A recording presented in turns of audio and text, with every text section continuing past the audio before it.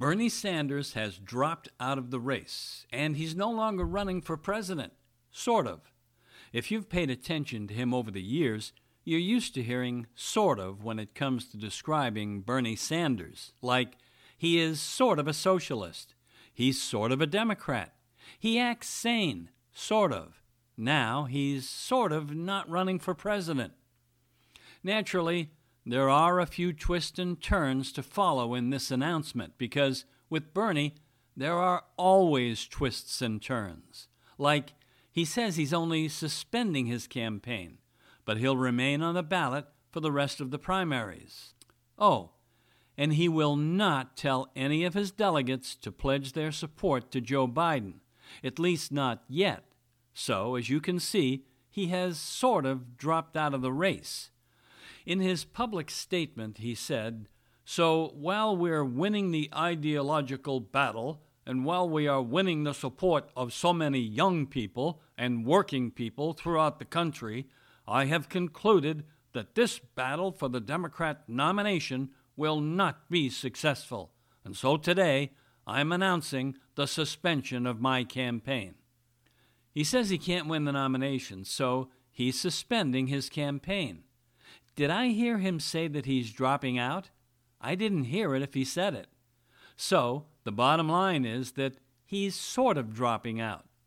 He also said he did not make the decision lightly, describing it as a very difficult and painful decision. Over the past few weeks, Jane and I, in consultation with top staff and many of our prominent supporters, have made an honest assessment of the prospects for victory. If I believed we had a feasible path to the nomination, I would certainly continue the campaign. But it's just not there, he said. No riots in the streets from Bernie supporters, so there won't be a revolution sweeping him into power. Not yet, anyway. This is obviously not your average socialist. He wants us to willingly adopt socialism. Now, is that rational? What is this sort of sane senator trying to achieve? What does he want? Does he even know? I think he does. This crafty old socialist devil knows he isn't going to be the nominee of the Democrat Party. It's over. He'll never be president, and he knows it. At least I hope he knows it. If he acts this crazy at 78, what the heck will he be like in 2024 when he's, 83? No, he knows this is his last chance, or maybe he knows it. Or damn, he could run again. Please, Bernie, I beg you, don't run in 2024. I couldn't take another campaign with you spouting your socialist nonsense to a bunch of empty-headed, history-challenged numbskulls. Besides, your own party believes you're not the one to bring about socialism. You lack the charisma and the appeal to bring the masses to their senses. It isn't that they reject socialism. They reject you, Bernie. Let's put it this way. If it was a choice between Joe Biden and Barack Obama, who would your party support? It wouldn't be Joe Biden, would it? And that's for sure. It would be the guy who promised fundamental change for America. Fundamental change. What do you think he meant by that, Bernie? On the one hand, he would say how great America is, and then say that America is unjust and racist and unfair to many people. I think Barack Obama agreed with you in so many ways, Bernie, and not just sort of either. But he was a lot smoother than you, and a lot less threatening, too. Now, maybe at 78, Obama might be loud and angry, and he might throw up his hands in disgust now and then, but right now, he's cool, and he's suave, and he was the man who wanted to make so many of those fundamental changes that you like so much. You're not Barack Obama, Bernie, and that's what the Democrat Party wants. You would set the movement back 50 years if you ran against President Trump. You'd talk about income inequality and socialized medicine and lots of things that just aren't polling well right now. And you'd rant and rave and wave your arms and sort of look foolish. You seem to believe that you've forced the Democrat Party to move to the left, and you have no intention of giving up whatever power you have left, and you intend to do anything you can to make certain that the party stays left, even if it means 4 more years of President Trump. And that might be your biggest delusion. Maybe your power is just an illusion, Bernie, created by the media. And just maybe you aren't as responsible as you'd like to think for the Democratic Party's big move to the left.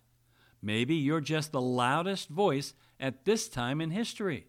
There are a lot of people who could claim responsibility for helping socialism be an accepted part of the Democratic Party. I don't remember the year, but at some point, Socialist Party leaders decided that instead of trying to convince Americans to support socialism, they would try to take over the Democrat Party instead. It was a good move. The big tent movement of Democratic Party leaders, including Nancy Pelosi, welcomed them with open arms, saying their party was tolerant of many political views. So Nancy Pelosi became a sort of socialist too, while still claiming to be a Democrat. All of this goes to prove that many Democrats are sort of delusional. Can you be sort of delusional? Probably not. And if they aren't delusional, then what are they? Maybe they're in a total state of denial. You can't be sort of in a state of denial, though. You're either in denial or you're not in denial. We're hearing from so many Democrats now talking about how happy they are that Bernie is out of the race. They say they've never supported socialism, and now they want to get back to supporting their policy agenda. Is that denial? The centerpiece of their policy agenda is Medicare for all. Many Democrats say they're against Medicare for all, and they support a plan that would make some changes to Obamacare. One big change that nearly all the Democrats support would be to offer people a public option, or basically a Medicare for all option. It would give people the choice to keep their private health plan or get a free government plan.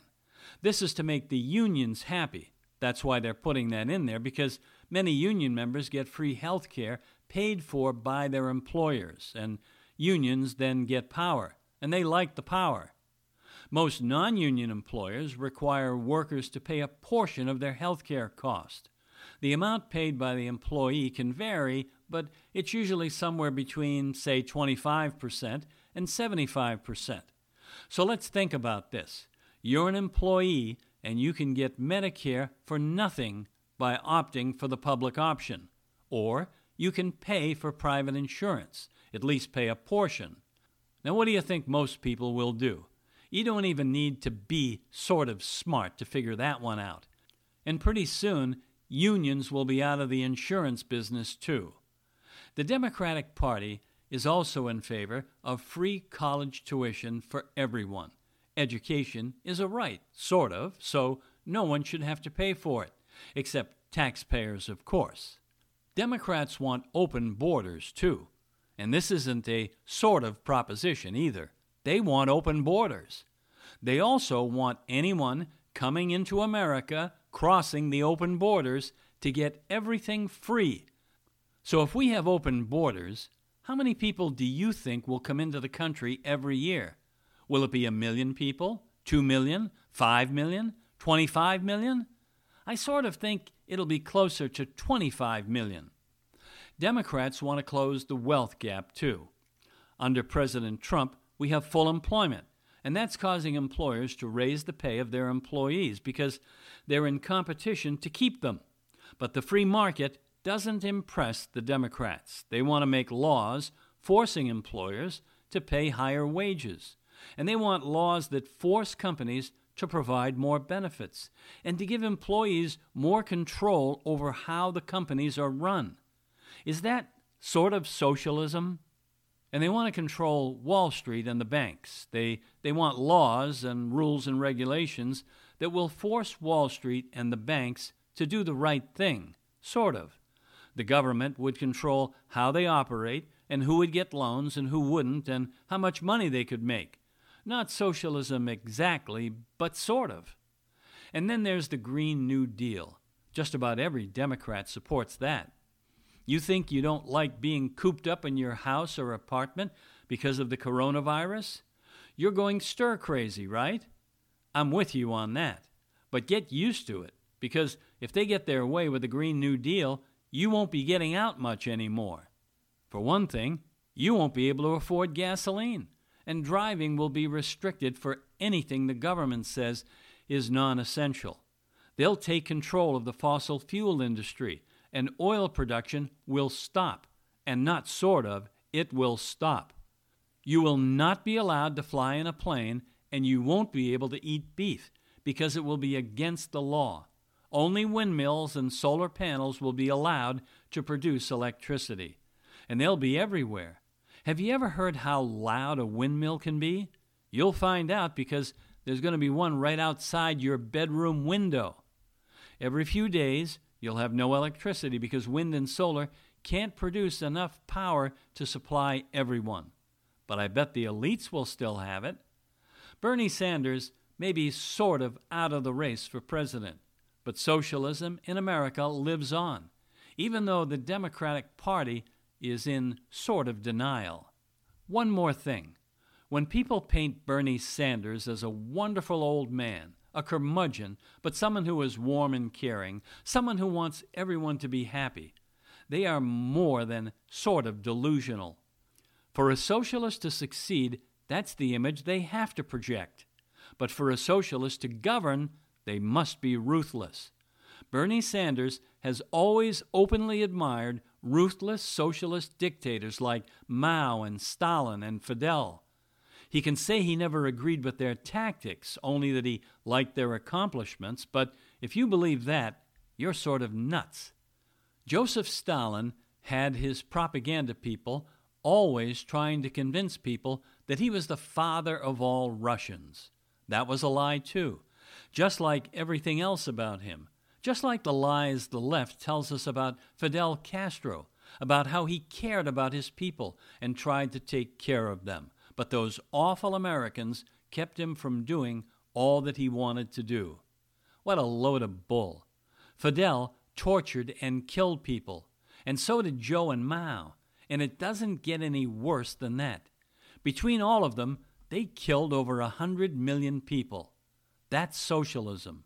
It can only survive by being ruthless, because once people live under it, they hate it. So Bernie Sanders isn't a lovable old man. He's a ruthless, would-be socialist dictator. And if he could have total power, he'd take it in a minute.